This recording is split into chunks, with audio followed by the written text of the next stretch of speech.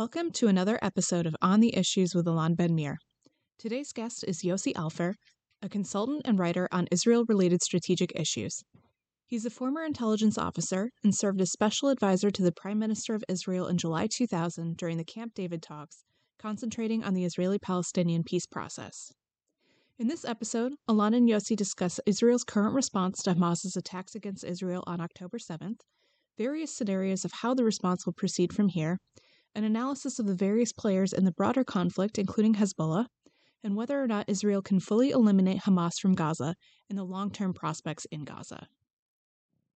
So Biden's visit has to be digested, obviously.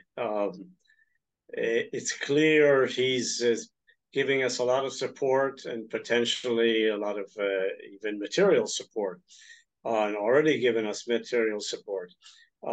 But there's a price to this, and it's presumably concerns Israel's freedom of maneuver. He's making some interesting demands. On the one hand, get rid of Hamas. On the other hand, don't invade or don't conquer the Gaza Strip. And there's a certain possible contradiction between these two. Don't touch Hezbollah, which is fine with me, and I think fine with most Israelis, depending on what happens. There's an implied American threat offer to intervene with Hezbollah if Hezbollah starts something, meaning with Iran. And that I would hope it wouldn't be put to the test, but if it is, there is a question of what the U.S. would intend to do and what effect this would have for Israel. The assumption here is that a Hezbollah missile attack and a full Hezbollah offensive would be a missile attack, would be, 10 or 50 times as effective, as destructive as Hamas's rockets, which I noted earlier are a tactical nuisance and no more than that. Right. Hezbollah rocket offensive or missile offensive is a strategic measure, a strategic attack, and with potentially huge losses, damage to infrastructure and losses in human life on the Israeli side. And if we find ourselves at that point constrained by some American insistence that we not respond, we leave it to the United States, to its two aircraft carrier groups, this could become problematic, but that's speculative. The Biden visit also, I think, has to be seen as a statement by the administration that it doesn't have full confidence in Prime Minister Netanyahu. We know Biden's opinion of Netanyahu, and the fact that he's come here to, in effect, hold his hand is another issue that will be open when he leaves, and we'll again have to see how that plays out as well. Well, Yossi, when you say hold his hands, what do you mean by that? Not support physically. Him or restrict him? Support him or contain him? Both. Okay. Hold his hand, not physically, but literally. I know, of course, I understand that. I'm being cute. Okay. Yeah. I think means support, definitely. I mean, this was a demonstration of support, as was Biden's speech a few days ago on the Israeli issue, which was truly without precedent for American-Israeli relations and for American presidents. But it's support, but also laying down some red lines. Yeah, I mean, it comes with some strings attached, basically. It's not that the aid comes with some strings attached. I would separate them. No, I understand. I mean, there's going to be support. That's a given. But he's also saying, as part of the U.S. Israeli security relationship. We have interests, we Americans have interests here too, and we want to make them clear to you, and we want to make it clear where we think you should be acting and where we think you shouldn't be acting. And it's somewhere, without Biden saying so, my interpretation is that this holding of Netanyahu's hand also reflects a lack of confidence on the part of the administration in Prime Minister Netanyahu, whose mismanagement of Israel over the past 10 months was to a large measure responsible for the mess we're in. And I'm sure the administration knows that perfectly well, as do most Israelis.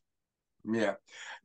You said, or at least I think you might have implied only that President Biden will tell Netanyahu, if should Hezbollah interfere, you pretty much have to leave it to us. I don't think that is conceivable at all. That is, under any circumstances, should Hezbollah initiate exactly what you suggest, a strategic attack on Israel, which could be, you said 50 times, and I certainly agree with you, would be totally devastating. But so Israel will have to respond. Whether the United States interfere or not, that's from my perspective, as far as against Hezbollah and potentially even against Iran, should Iran initiate any kind of another front, specifically coming from Syria. The question is, if this scenario is to unfold, I'm going to go back in a moment to Gaza. If this scenario is to unfold, what are, from your perspective, the Israeli options? That is, I feel 100% certain that Israel will not sit if Hezbollah is starting to shoot missiles at Israel, no matter what the United States does or says. That's from how I see it. So do you think that this scenario what are the prospects that Hamas, in fact, get engaged fully into this conflict from your perspective? What's going to take? Well, Hamas, we're talking Hezbollah, right? Am I talking about Hezbollah? Yes. Sorry. Yes. You said Hamas a minute ago. Yeah, no. Look, of course, Israel has to respond, and I don't think the administration objects to that at all. But let's just play out a scenario, okay? Israel responds from the air with an attempt to bomb the missile launch bases in southern and central Lebanon. And when that's not, and here there may be some, for example, division of labor with the U.S., that is division of targets. The U.S. has Tomahawk missiles. It will fire them at certain targets, and Israel will send its Air Force to bomb certain targets. All well and good. What happens, and here there's a certain parallel with the situation in Gaza, what happens when Israel says, now we have to send in ground forces to really eliminate Hezbollah as a military organization? We can't live under this threat again. That means invading Lebanon. Where would the U.S. stand on this with its concern for Lebanese national integrity, security, so on and so forth? I can imagine, and I emphasize this is purely speculative, but I can imagine that the two countries, Israel and the United States, might find themselves at this point in time in disagreement as to whether Israel should move in and actually conquer Lebanese territory, even temporarily, in order to deal with Hezbollah. But you think it's really realistic for Israel to engage in a ground invasion simultaneously, both in the south and in the north? What is going to take? I mean, I just want to mention something to you. After only a few days of barrages coming from Hamas, Israel basically ran out of the missiles for the Iron Dome and asked the United States to resupply that within a few days. How many of these air defense missiles for the Iron Dome is going to require, should Hezbollah in fact wage this kind of barrage? They could fire 1,000, 1,500 a day for months. They can do that. They could overwhelm Iron Dome. No question about it. So how that enter into the Israeli calculus and the United States calculus? Should that happen? I mean, it's not going to take 2 or 3 days of bombing to quiet Hezbollah. It's going to take quite a bit more than that to destroy in excess of 200,000, some of them precision rockets, some of them not as precision. How is that going to happen? My question here is in terms of realistic approach to this, from Israeli and United States strategy, opening 2 fronts ought to be avoided almost under any. I completely agree with you. So then the question, hey, how do you avoid? My question to you is twofold. Do you feel, and under what circumstances, Hezbollah may engage fully into this conflict? And the second question, as I'm trying to analyze this, what is going to really take on the part of the United States in order to, respond in such a decisive manner, because they cannot allow Hezbollah to keep firing rockets for days or weeks. They're going to have to basically bomb all of these Hezbollah's rocket launches throughout the south. What is going to take to achieve that? I mean, to me, this is a development that it is. It could be disastrous for Israel, almost under any circumstances. Wouldn't you say? Well, you're implying somehow that Hezbollah, with its missile arsenal, is invincible. I didn't say invincible. No. Well, if it takes a few days for the United States to bomb it, then it takes a few days for Israel to bomb it. But I add here, Israel has the option, again, theoretically, to go in on the ground in order to take out the missile launch bases on the ground, one by one. We did that once before in 2006. With mixed results. I fully agree. I would hope we could do it much better now. Of course, Hezbollah's missile potential is far larger now.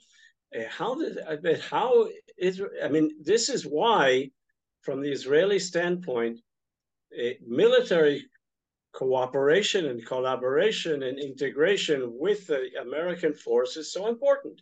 Now, critical, yes. We agree we don't want a 2-front war. By the way, there are Israeli military experts, retired generals who appear on all the panel shows on TV who say this is a great opportunity to get rid of Hezbollah as well. I don't agree. And I think it's pretty clear that the intention is to try to stick just with Hamas. But then the question arises, if and when we go in on the ground in Gaza, does Hezbollah respond with a missile offensive against Israel? Because this is crossing a red line, which Iran's foreign minister implied in remarks just yesterday.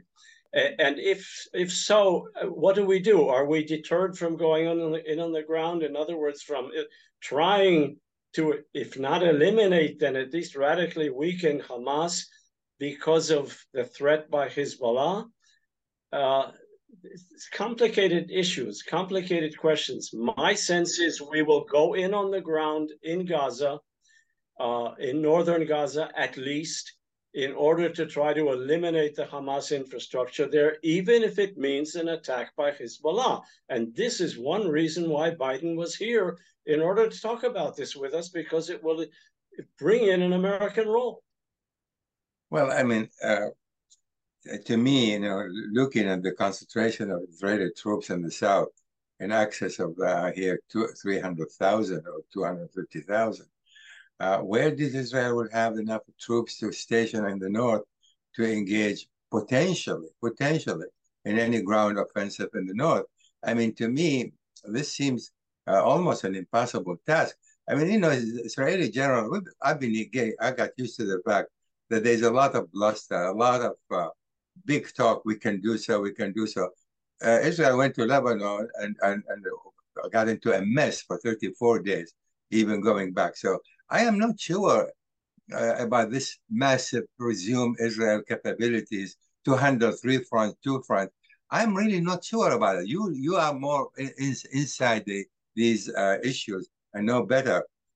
Do you think I am just misunderstand the reality of the Israeli real prowess, military prowess? unless Israel engage in a carpet bombing, I don't think Hezbollah, Israel will, United, even combined forces, they're not going to quieten Hezbollah within 2, 3, or 4 days. That's not going to happen. That's how I see it.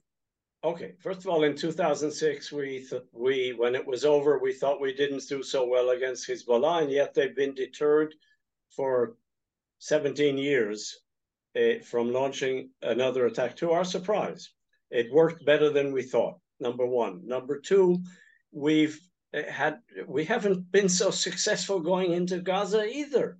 Exactly. Physically with the army. So one has to hope that we've learned lessons, we'll be applying lessons, we'll do better this time. I don't know, but it seems to me that we're set on some kind of ground offensive into Gaza against Hamas, into northern Gaza against Hamas, and we are primed to respond if Hezbollah responds. Now, here, bear in mind, one aspect of Israel's intelligence failure on October 7th was that the assumption was that if Hamas attacks us, it will only be part of a broad offensive by the Islamist resistance front led by Iran and comprising Iran, Hezbollah, Hamas, maybe the Houthis, some other militias who are currently in Iraq, Shiite militias in Iraq and Syria. It'll be a multi-front offensive. This is one of the reasons why we let down our guard with regard to a single front offensive by Hamas. It wasn't supposed to happen. The minute it did happen, Saturday morning, part of the immediate reaction of the IDS was to say, well, this has got to be part of a multi-front offensive. We have to call up reserves, but send a major portion of them up north, not to Gaza, because we're expecting an offensive there as well. And that's been the situation since then. So we're deployed to deal with a war with Hezbollah. However, how well we can deal with it, how many lessons we've learned, I don't know.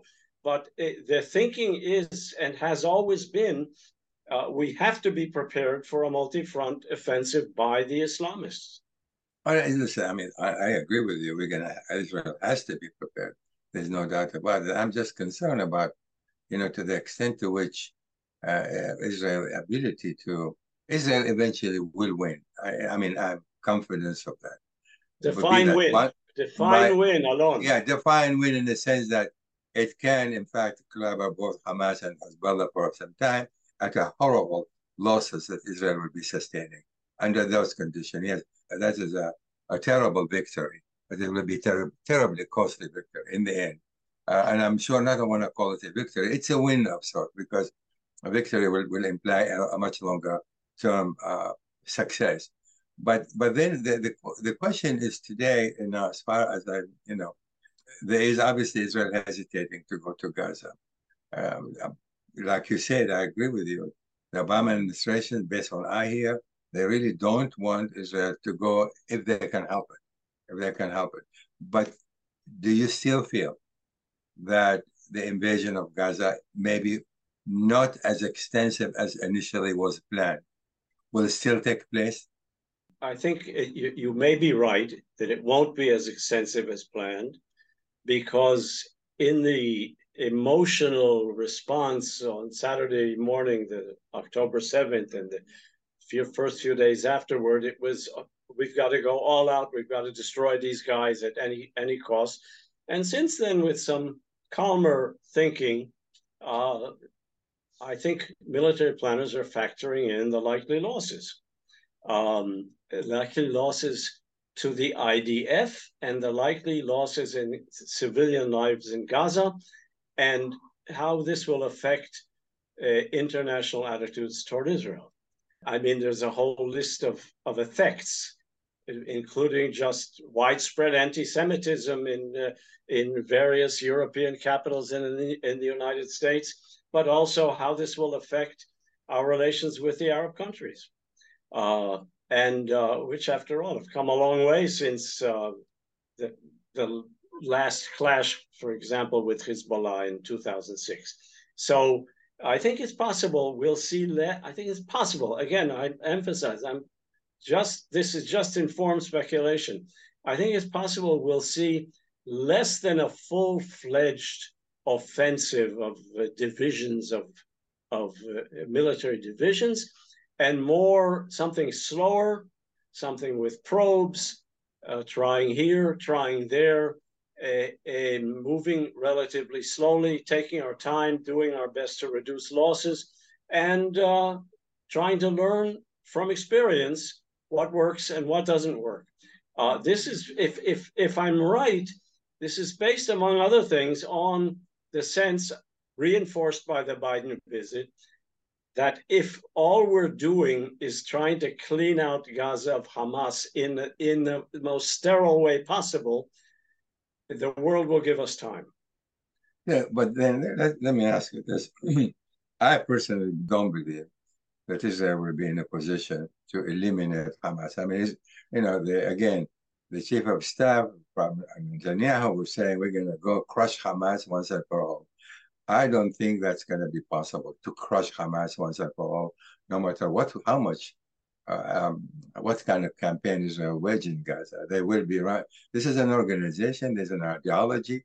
Many of the leadership already went to hiding. Some of them are outside Gaza altogether, sitting in Doha, sitting in Istanbul, and some elsewhere. have probably already moved north.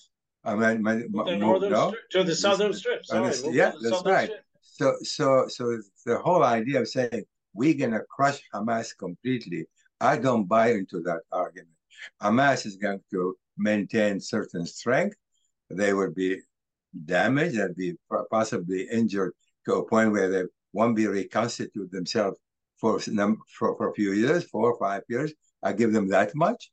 But in the end, Hamas is going to be there. So the reason I raise this for you, what is going to happen the day after? I mean, Ed, do you agree with the assumption that Israel cannot basically eliminate Hamas off the map, period, forever? Do you agree with that assumption, that Israel cannot do that? I agree with that assumption. I would modify it and say cannot eliminate Gaza-based Palestinian militant Islamism. Okay, Hamas may call itself something else. All right, if its leadership is really thoroughly decapitated, it could call itself something else. But I don't think you can eliminate militant Islam from Gaza. This is it's just physically and logically impossible. Okay. So we're back to that terrible cliche, mowing the lawn. Yeah, exactly.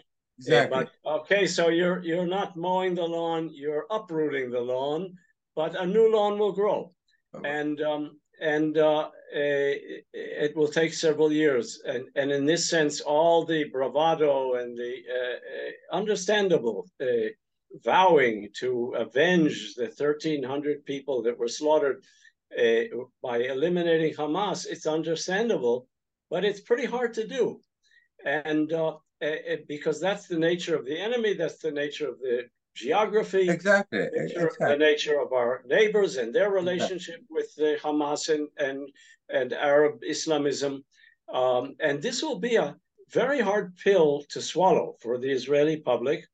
It will add to Netanyahu's post-war troubles because there will be a angry public demand to explain the mistakes he made before the war, and then to explain why he didn't finish the war.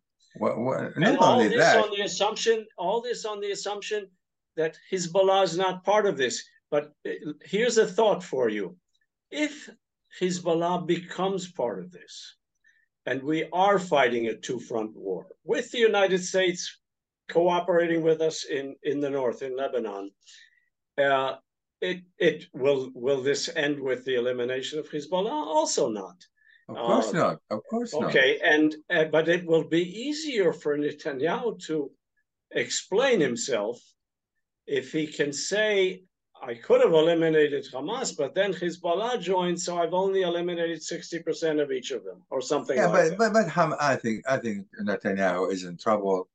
however this unfolds. I don't be so sure. This Netanyahu is a very slippery, clever politician. He is a slippery guy, he has refused to take responsibility, to acknowledge responsibility, and his team are already briefing reporters and briefing their own members of Knesset, saying, at the end there'll be a commission of inquiry and it'll take years to report. He is still hoping to get out of this. This explains why he was so slow about setting up any sort of broader coalition. He doesn't want to share his achievements with anybody else. But knowing Netanyahu, he will do everything in desperation to try to get out of losing his job because of this. Well, there's no question about it. But, we also have to remember this horrifying, unprecedented, unbelievable, unfathomable massacre that took place happened under the watch of one of the most extremist government in Israel history. This happened under its watch. This is something that they cannot just wash away. In this area, I think the Israelis have come to a point where this cannot be explained. For the Israelis to go to sleep, and for him to allow that under his own watch. Let me move a little beyond. I think you're underestimating his desperation, but okay. We'll see. We'll see. Time will tell. The question is, what is the day after? Now, let us say Israel prevailed to 70-80% of what is objective in Gaza.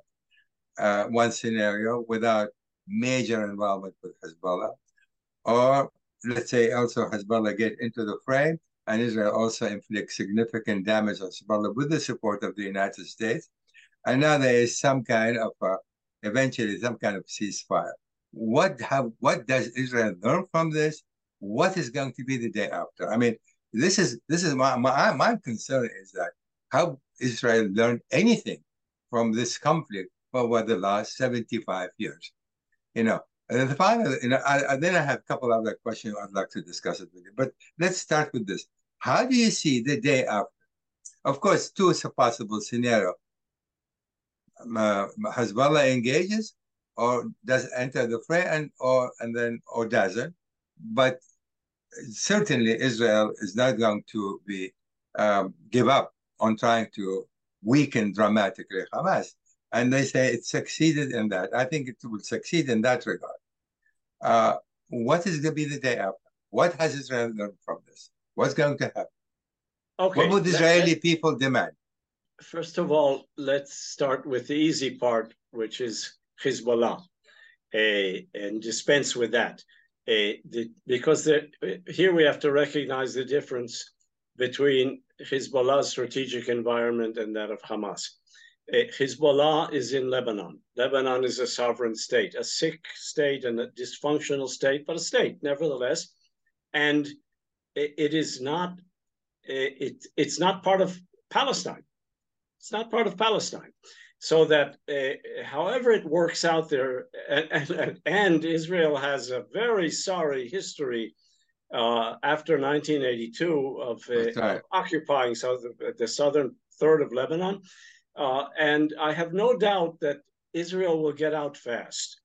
It will hope that the Lebanese government can fill the vacuum, maybe with American help, maybe with additional Arab help, but it will get out fast from southern Lebanon and respect Lebanese sovereignty.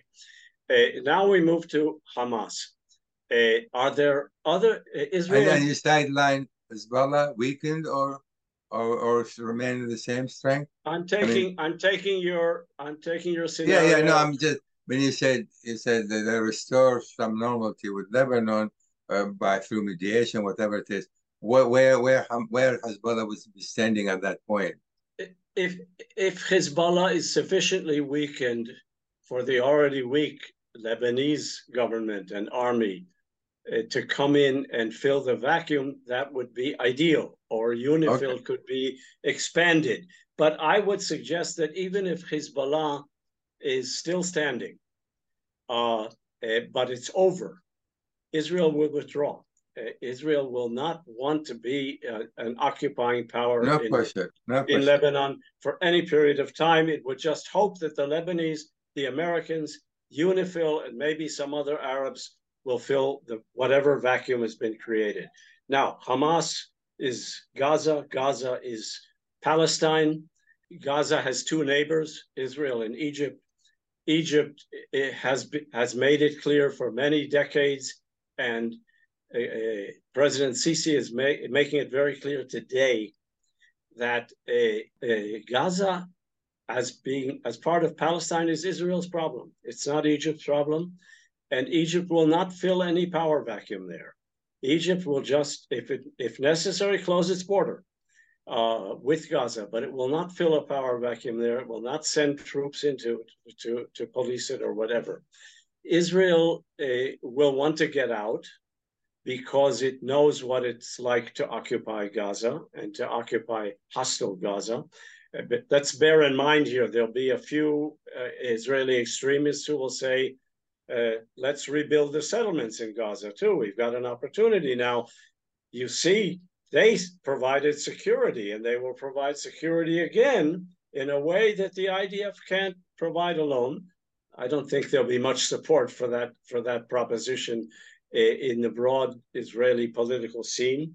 But to the extent that we end up occupying land in Gaza and worried about Hamas refilling the vacuum, or some new Hamas refilling the vacuum if we leave, we've got a huge problem. We have a huge problem because the UN, the Arab League, some other coalition of Arabs are going to take it off our hands. I doubt it very much. It would be very nice. And I can see we've got at least some presence in enough Arab capitals to lobby for some kind of idea like this. I doubt it would happen, and in Turkey as well, but I doubt very much it would happen. And this will be a real problem. Again, it's conceivably will be a problem contemplating withdrawal when we're still shooting, when there are still hostile elements coming out of the woodwork or coming from southern Gaza and shooting at us. So the prospect of a prolonged occupation and a violent occupation, reoccupation of Gaza, is very unsettling. And I have no doubt that it's a major deterrent in militarily planning how to go into Gaza. How do you go in without getting stuck occupying a violent place? We have enough experience with this in Lebanon, for example, and in Gaza in the past, to hopefully have learned some lessons and be able to apply them. I hope I feel as optimistic about that, what kind of lesson Israel have learned. Let's see what kind of lesson Israel will learn from this experience. Let's go with the scenario. Israel somewhat prevail, 70–80% achieve its objective in Gaza. And let's assume Hezbollah is contained for the time being. What is the day after? So Israel cannot occupy and stay there. I think I agree with you 100%. I mean, for Israelis to administer Gaza, it's a nightmare, the likes of which no one can imagine in every respect. So Israel is going to have to withdraw in one form or another. I mean, establishing settlement in Gaza, it's as mad an idea as it can be. So that's, in my view, will never happen again, establishing settlement in Gaza. Now, what is the day after? This whole experience, horrible experience, what lesson should Israel learn from it? And what is the prospect that Israel move in earnest toward ending or settling the Israeli-Palestinian conflict, however long that might take, but make a decision, a strategy. Okay, we cannot continue this for another 75 years. We're going to have to find a solution. Would this experience revive the two-state solution? To what extent the United States, the Arab states who are peace with Israel will be demanding that this is going to have to come to an end before they continue to normalize relations with Israel, knowing full well, as long as the Israeli-Palestinian conflict continues to simmer throughout in the Middle East, the region will not be stable. And this last episode just proves that. No stability in the Middle East will take place unless this conflict comes to some kind of an end on a sort of sitting on a peaceful footing. That's my view. Do you feel the same, or do you feel this is another pipe dream on my part or on anybody's part? So we go, we inflict damage, we leave, and here we come again. We're probably going to have, Israel will have to do that another time in 3 or 4 years. Should Israel have a strategy to try to bring some kind of an end to this horrifying conflict? Look, this Hamas attack caught Israel on what I would describe as two slippery slopes. One domestic political, and one with regard to Israel and the Palestinians. Domestic political, Israel is becoming more right-wing, more religious, more messianic. This government is the apogee of that trend thus far, but I don't think we're done with it by any means because of demographic trends in Israel. And this political slippery slope has been leading us towards some sort of one state entity between the river and the sea. The right wing does not want to give up the West Bank. This government for 10 months has been settling more and more of the West Bank. The need to protect the settlers was one of the reasons there was nobody around from the IDF when Hamas invaded on October 7th at 6:30 in the morning. But the same right-wingers, the Smotriches, the Ben-Gvirs, and their sympathizers in the Likud, and their sympathizers among the Haredim, are not going to learn a lesson from this. They're still committed to swallowing up more and more territory in the West Bank and reducing the Palestinians there to, at best, second-class status. And that's their Palestinian solution, without Gaza. And it'll still be without Gaza. But this, of course, leads Israel maintaining the occupation. Maintaining the occupation. I mean, Israel's not going to give them equal citizenship. No. We become completely an apartheid state. Okay, Jews have first-class status, Arabs have second-class status, and these guys, you and I, presumably learned a lot of lessons from watching what happened to apartheid in South Africa a few decades ago. These guys haven't learned a thing. They couldn't care less because they're not Democrats either. Democrats with a small d. They're not. So this is where they were taking us on October 7th. And I fear that they will continue to want to take us there when this is over. Now, it's possible that the anger at Netanyahu and at this government will express itself in some electoral result or some change of government. But I don't think it's going to disrupt the long-term trend, demographic trend of this anti-democratic apartheid slippery slope. That's one slippery slope, okay? Which can, I mean, the other part of it, or the other slippery slope, is Israel domestically becoming a more religious, more messianic, less democratic country. I think it's wishful thinking to believe that what happened on October 7th is going to radically reverse this. I wish it would. I dearly wish it would.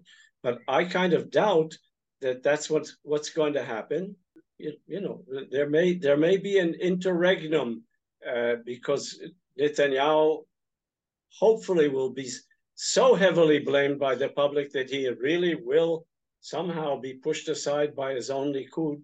I don't think it's going to happen, frankly, but even if it does happen, I don't think it will change, it will alter the long-term prospects. And all this assumes that Gaza will still be Gaza, and we won't be there. However, we managed to mow the lawn and then manage the conflict from outside the border of Gaza. Yeah, well, first of all, I mean, that's the kind of scenario that I think the likelihood of what you describe is going to really come to pass. I hope not. I hope not. Certainly, some of your points are valid. Israel certainly moved to the right. The religious constituency is powerful. The settlement movement is extremely powerful. So this status quo can be maintained for a while. But Netanyahu is not immortal. He's going to go one form or another, be that by natural causes or by politically. Abbas in the West Bank is not going to live forever. His tenure maybe another year, another two. So it is the current leadership in the West Bank and in Israel. It's a question of when it's going to change. The question now comes in, who is going to replace Netanyahu? Who is going to replace Mahmoud Abbas?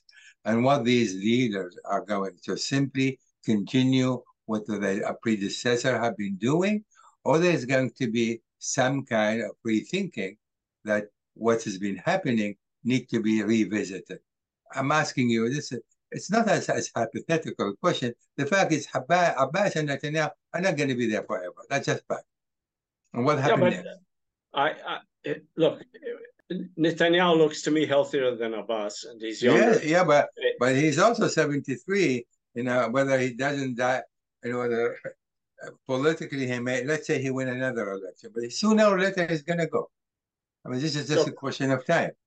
I think the point I would make to address this is that in the Middle East, and not just in the Middle East, we're looking at a leadership vacuum. Yes. All right. We don't have any obvious candidate to replace Netanyahu. Right, left, doesn't matter. And bring Israel to its senses, restore governance, restore democracy, and try to move us towards some sort of two-state solution. Neither do the Palestinians. But this is my point. They're worse off. In many ways, they're worse off. Of course, you can say Barghouti if we let him out of jail, but that's wishful thinking.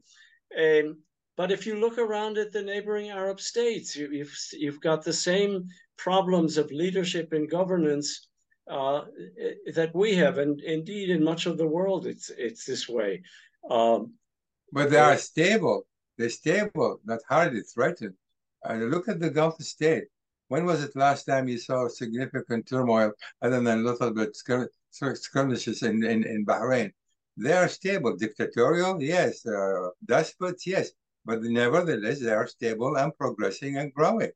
So I don't see the Gulf state or even Jordan is going to experience such a horrible turmoil that Israel is experiencing. So again, you agree with you. There is a leadership vacuum. But this and is Palestinian. Abbas is not preparing a successor. I don't see anybody coming to the fore.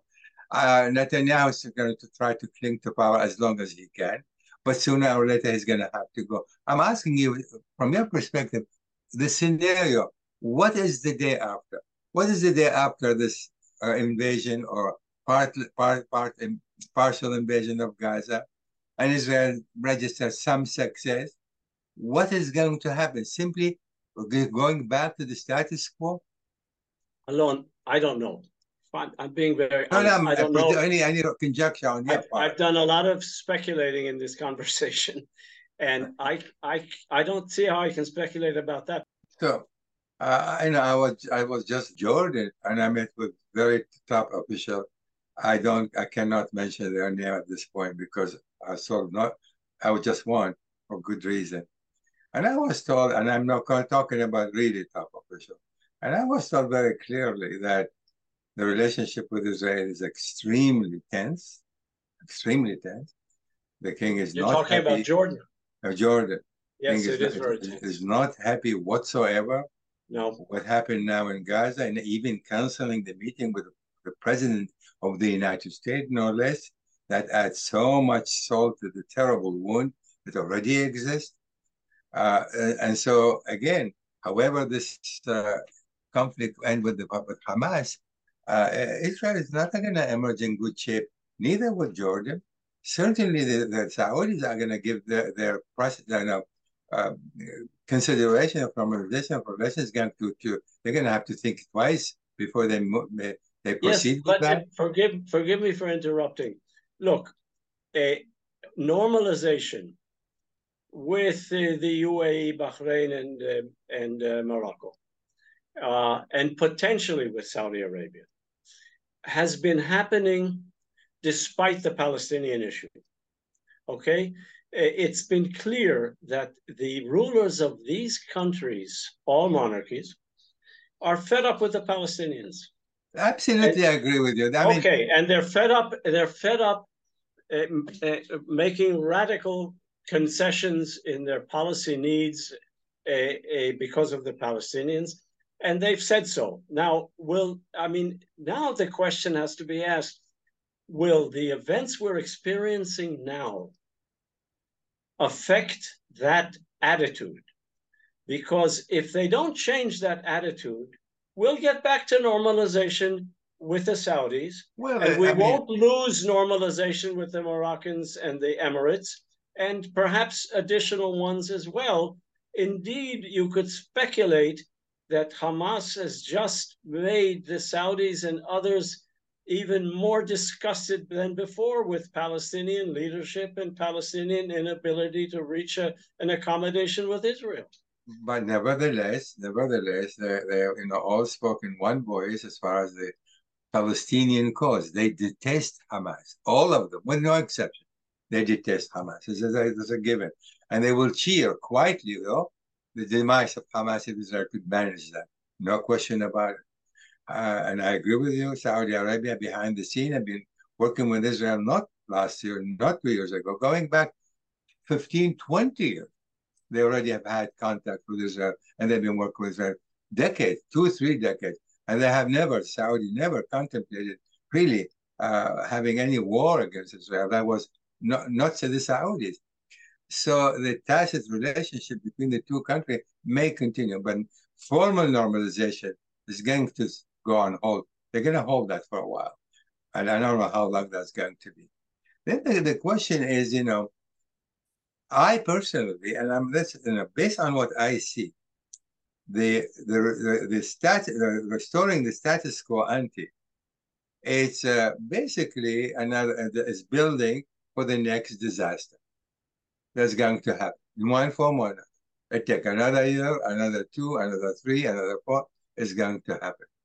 Do you feel? Polls in Israel suggest today there's an election today. Netanyahu will lose. That's you saw these polls taking place in Israel time and again. But restoring this, going back to the status quo ante, is that how Israel can see itself as a perpetual occupying power, an apartheid state? Let's talk about the Israelis as far as they're concerned. And you are living there. You see Israel being the dream of the Zionist movement to create independent, free country. Now, Israelis are leaving the country more so than those who are immigrating to Israel nowadays. What is Israel's future is going to be if this is what's happening now between Israel and Palestine is not going to change? And basically just waiting for the next conflagration. Is there a discussion about, is this what Israel was created for? Of course, there's the discussion. I know, but the majority of Israelis pre-war, as represented in the Knesset, okay, see Israel and see Zionism. The Haredim aren't Zionists, but they see Israel as in my parlance, in your parlance, as undemocratically ruling a minority of Arabs, or maybe even a majority of Arabs as time goes by, thanks to demography and birth rates, in the name of the greater land of Israel, and having no qualms about it, because the word apartheid says nothing to them. Their vision of democracy is Jewish democracy. So when you say, does Israel see itself this way in the long term, you've got to ask two different Israels.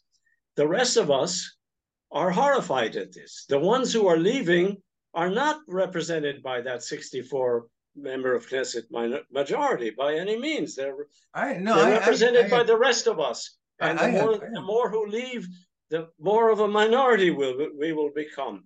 This is a very, very painful issue. But this is, I mean, and I don't think we have time to go into the history of how it happened, how we let it happen, why we let it happen. You can go all the way back to Ben Gurion and the Hazon Ish. Ben Gurion agreeing to a few hundred Haredim in not serving in the army. And you can go back to 67 when a labor government, a left-wing government, agreed to start settling in the West Bank. They started it. And the ball has been rolling ever since. And we are where we are today. And I don't think this war is going to bring that majority represented in the Knesset majority today is going to bring them to their senses. I fear it won't. Yeah, I mean, initially you invoked the example of South Africa, and Israel obviously is not learning from that. I suppose you implied that a minority cannot rule a majority to the end of time. Something is going to have to give at one point or another. Well, these guys don't think so. I know, I understand that. They'll solve it by kicking them out, that's all. But here's how the Palestinians look at themselves. If you look at demographically speaking, the total of Palestinians living today in Gaza, in Israel proper, in the West Bank, and in Jordan, along with those who live in Syria, in Lebanon, and some other places, their total number is almost equal to the total number of native Jordanian as well as Israeli Jews. Here, Jordan is an independent state, and Israel is an independent state, but the vast majority of the people in that area who are Palestinian, whose numbers exceed of both Israel and Jordan, are stateless. I mean, when I talk to the Palestinians, this is how they see it. And to them, it's a question of time. And again, they waited 75 years. They will wait another 10 years, another 20 years, another 30 years. That is, time is not on the Israel side. Do you agree with that premise? Yes. Yeah. Yes. And that's what that concerns me. That is, for me, because what you have just explained and suggested, I am with you, almost 100%. But where our depart is, this is not sustainable. Whether it take 5 years or 10 years is not sustainable. The question is whether this incident was a rude wake-up call for the Israelis, or just another episode to be dealt with as we go. And that is where my mind goes at this point. Okay, but let me. My answer to that would be, logic says you're right, but this is the Middle East, and things happen unexpectedly to change the course of events. What's going on right now is conceivably one of those unexpected developments that changes the course of events. How it's going to change, very difficult to say. There are too many dynamic factors here. But this is said just by way of a caution against making predictions in this part of the world. You asked me to predict how Israel will manage after this war. You're asking me to predict how we'll manage domestically, how we'll manage with the region. You and I are not in the business of predicting. Look, I say this as a former intelligence professional. Most dramatic events in the Middle East are unpredicted and unexpected. We're 50 years from the Yom Kippur War, which what was ultimately was a major change for the better in Israel's relations with the region. How this one will pan out, I don't know, but it's really, really, I think, really dangerous to make any hard and fast predictions. No, Yossi, your background, what you do now, you're one of the most prominent thinker in Israel when it comes to these issues, and I have tremendous respect for you. So I don't really engage in prediction based on just a prediction. My prediction, and let's call it prediction in quote, is based on how I see the events are evolving. For example, with all humility, October 2nd of last year, I said very clearly, I wrote it, it was published. It is only a question of time. I said, not if, but when. The next explosion is going to come, and it's going to make the second intifada like a rehearsal. That was October 2nd of 2022. Am I a prophet? I'm not a prophet, not just as I make a random prediction. I was looking at the events evolving in the West Bank, the intensified conflict, what's happening in Jenin, what's happening with Gaza, the continuing blockade. For me, this was something, so you have a kettle sitting with water is boiling and boiling. It was only a question of time when it's going to explode. When I talk about prediction, you and I are not engaged in some random prediction. I'm talking about how do you see, to me, the way things are evolving and the way the situation exists today does not lend itself to stability, not even for the next 3, 4, 5 years, maybe 3 years. That's not going to be, because the Palestinian, if anything, they have learned from this, however battered they will be, however losses they will sustain in Gaza and elsewhere. In fact, this is only going to make them far more determined and far more resistant, rather than less determined and less resistant. That is my concern.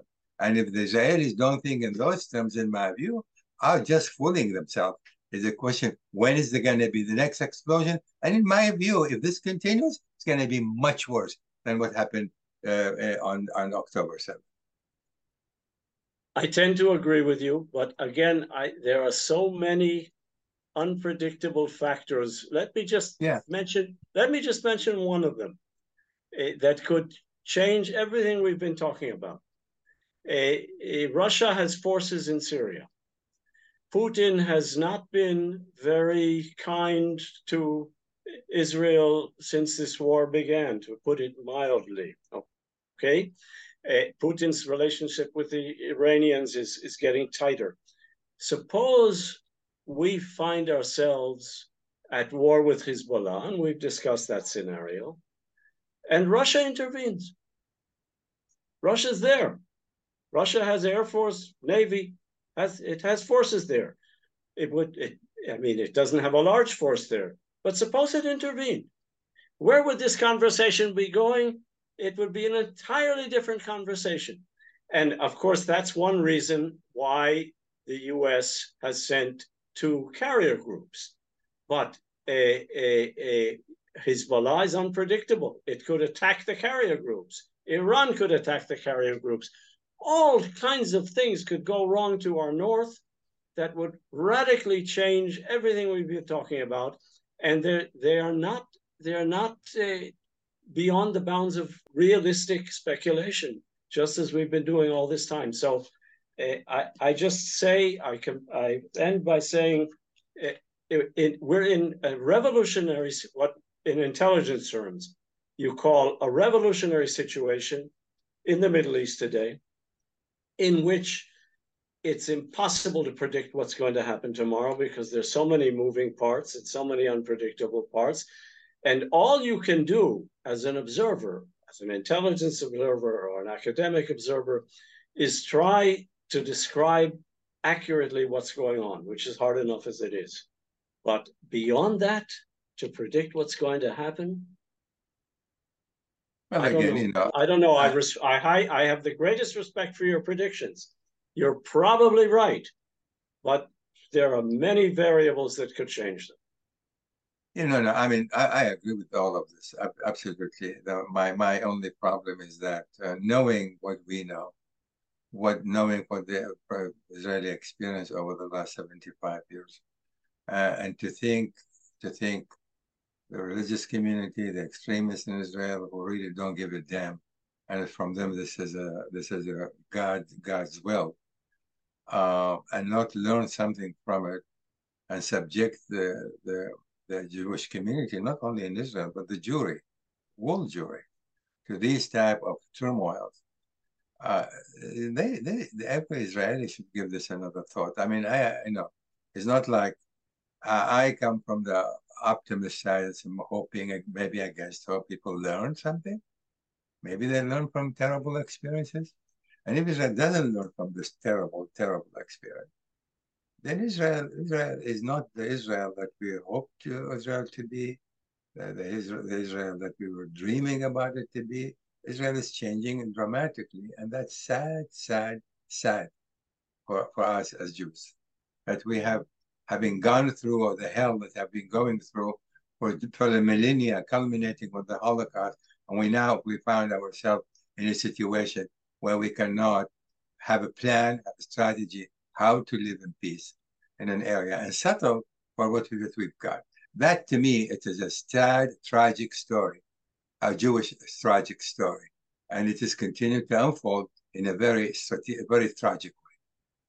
Alon, if you want the biblical dimension, and Naftali Bennett as prime minister mentioned this more than once, Jewish sovereignty in the Holy Land in biblical times never lasted more than about 80 years, which That's is right. more or less where we are now. That's Nasrallah in Lebanon talks about it. He's aware of it as well. We are certainly behaving in a way that encourages people to ponder this very sad historical reality. Yeah. And all I can do is hope for better. Yeah, I mean, and that's work why work for better. We have to work for better. I raised the question: can we Jews govern ourselves? That is a big question I'm trying to answer. Yossi, I cannot tell you how grateful I am to have this conversation with you. It's been a pleasure and very stimulating. And I hope we continue this dialogue. It's important, not that we can affect dramatic change anywhere, but it's useful for people to hear whatever they can deduce from our discussion. Thank you so much again, Yossi. Thank you for listening to this episode on the issues. You can find this podcast on my SoundCloud page, and stay tuned to my social media accounts for the latest analysis and announcements.